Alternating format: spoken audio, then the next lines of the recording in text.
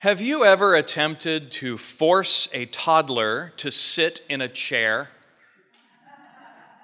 Can anyone show me what a toddler's body does in that situation? Just stand up in the pew and show me. What? Yeah. I'm thinking of, this, right? I thought of my own memories of this when I came across God's sick burn against the Israelites, that they are a stiff-necked people, kind of like stiff-bodied toddlers. You can't make them do what they don't want to do. Of course, all of us humans are like the ancient Israelites. It's hard to get us to do anything outside our comfort zone. We have to want to do it. So the question is, how to make people want to do the thing you want them to do.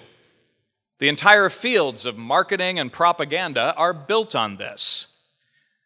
But the God who appeared to Moses in the wilderness apparently doesn't do much marketing or propaganda. God thought the covenant was pretty clear. Rescue the people from slavery, lead them into the wilderness, care for all their needs, and they'll want to be God's chosen people. Abraham's rightful descendants, called out with a mission to show the world what God's love is really like. In today's reading from Exodus, though, God's plan isn't going very well. While Moses has been up on Mount Sinai consulting with God to iron out an official covenant, the rest of the people, led by Moses' brother Aaron and sister Miriam, have gotten restless and distracted. I mean, sure, 40 days is a long time for your leader to be away. There was no sabbatical specified in the contract. There hasn't been a contract at all. That's what Moses is supposed to be working out with God. But the people give up and tell Aaron, you know what? This being a chosen people thing, it's not really working out for us. Other nations have physical gods to pray to, so we want you to make us one. For some reason, Aaron complies. My favorite moment in this episode comes after our appointed reading for today, after Moses' angry return when he's raking Aaron over the coals, and Aaron insists, it's not my fault. They gave me their gold, I threw it into the fire, and out came this calf. We all know that after a couple years after the stiff-bodied toddler phase comes the phase of the bad liar. Well, this is the sort of thing that makes adults argue over who should be responsible for the mess, right? Your dog peed on the floor again. Your child colored all over the walls again. God shouts at Moses, your people, whom you brought up out of the land of Egypt, have acted perversely. And Moses shouts back, why does your wrath burn hot against your people, whom you brought up out of the land of Egypt? Who brought them out of the land of Egypt? God or Moses? Who exactly is responsible for saving this lost flock? But hang on.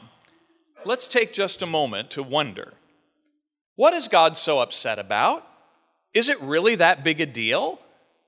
Why can't God just let them be like other nations, with a physical manifestation of their supposed God to give them comfort? Is it any different from us having prayer beads or an icon or a big wooden cross? Why can't a golden calf stand as a symbol for God? Well, Episcopal author Madeleine L'Engle once described the difference between an icon and an idol. She said that if she holds an item while praying, like a cross, for instance, that item might actually help her focus her prayers on God. It may give her reassurance and comfort. But if she loses the cross, or if it's damaged or destroyed, has she lost God? Of course not. An idol is different. If you lose the idol, you fall prey to the illusion that you have lost God. If you lose all your money and thus believe that God has abandoned you, well, the money was an idol.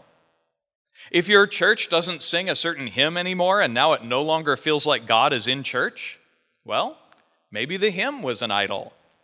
God isn't going anywhere. But our perceptions and understanding of God must keep changing and expanding. At Mount Sinai, God gets upset with the people because they're so quick to give up. The people have been missing their leader for an annoyingly long time, so they assume that both their leader and their deity need to be replaced with something a little more conventional and reliable, maybe. Instead of seeking God in their new unnerving situation, they want to quit God and seek a more familiar situation. Even their priest, Aaron, has feet of clay. He goes right along with them. So you see, the people's offense against God is not that they've exchanged one deity for another. It's that they've exchanged their actual creator for something merely created. Did that calf bring them up out of Egypt?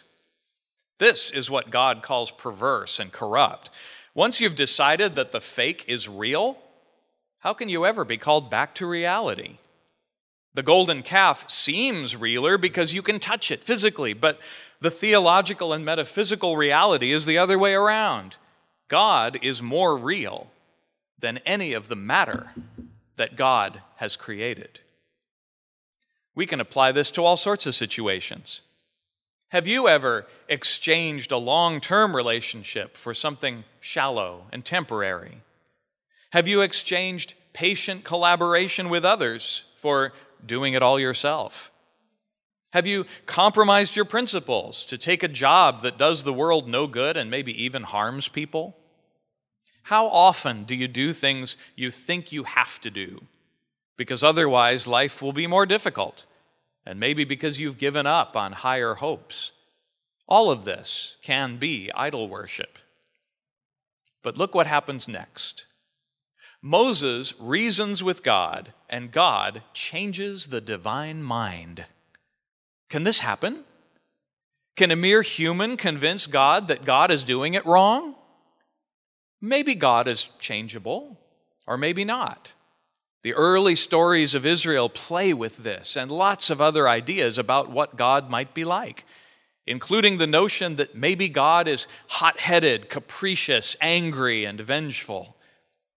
But notice what happens at the end of today's story. And the Lord changed his mind about the disaster that he planned to bring on his people. His people, God's own people.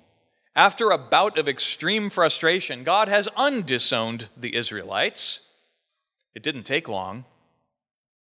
Parents, have you ever wanted to say to your child, "We're done now"? Not done with the argument, just done permanently. You may or may not have ever felt this way, but I guarantee that most of us who have been children have wondered whether our grown-ups would ever abandon us. This story from Exodus establishes that with God, there's no such thing as "we're done now." We're never done. And God is never done with us. It doesn't matter what we say or do or how many times we get it wrong. And the news is even better than that. Even if God gets angry, God aches for us through the anger, longing for a better relationship. God finds creative new ways to reach us. God yearns to know us and to be known, no matter what.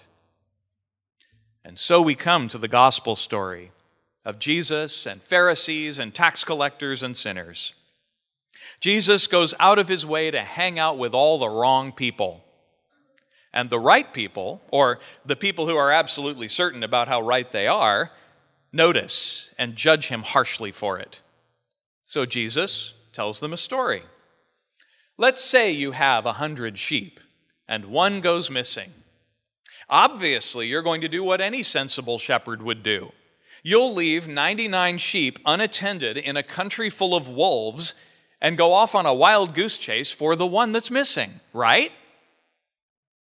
Okay, I rephrased that, but think about it carefully. You've lost 1% of your sheep. The one is probably eaten or lying mortally wounded in a pit somewhere. Otherwise, it would have returned on its own, right? But I bet you wouldn't even consider just cutting your losses, leaving the sheep as a victim of Darwinian survival of the fittest and moving on. Or let's say you have 10 coins and you lose one. You'll tear the whole house apart looking for the coin, won't you? Won't you? I'm not sure. Is that literally all the money I have? Because I lose coins all the time, and I don't typically miss them. And then when you find the sheep, or when you find the coin, you celebrate, right? You invite over all the neighbors and throw a giant party, right? Well, the last time I lost my phone and then found it in the couch, it didn't even occur to me to throw a party, and my phone cost a lot more than one silver coin. For that matter, a huge party would also cost a lot more than one silver coin.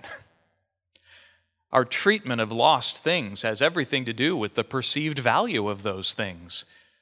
I don't care if I lose a coin, even though the coin can never find its own way back to me.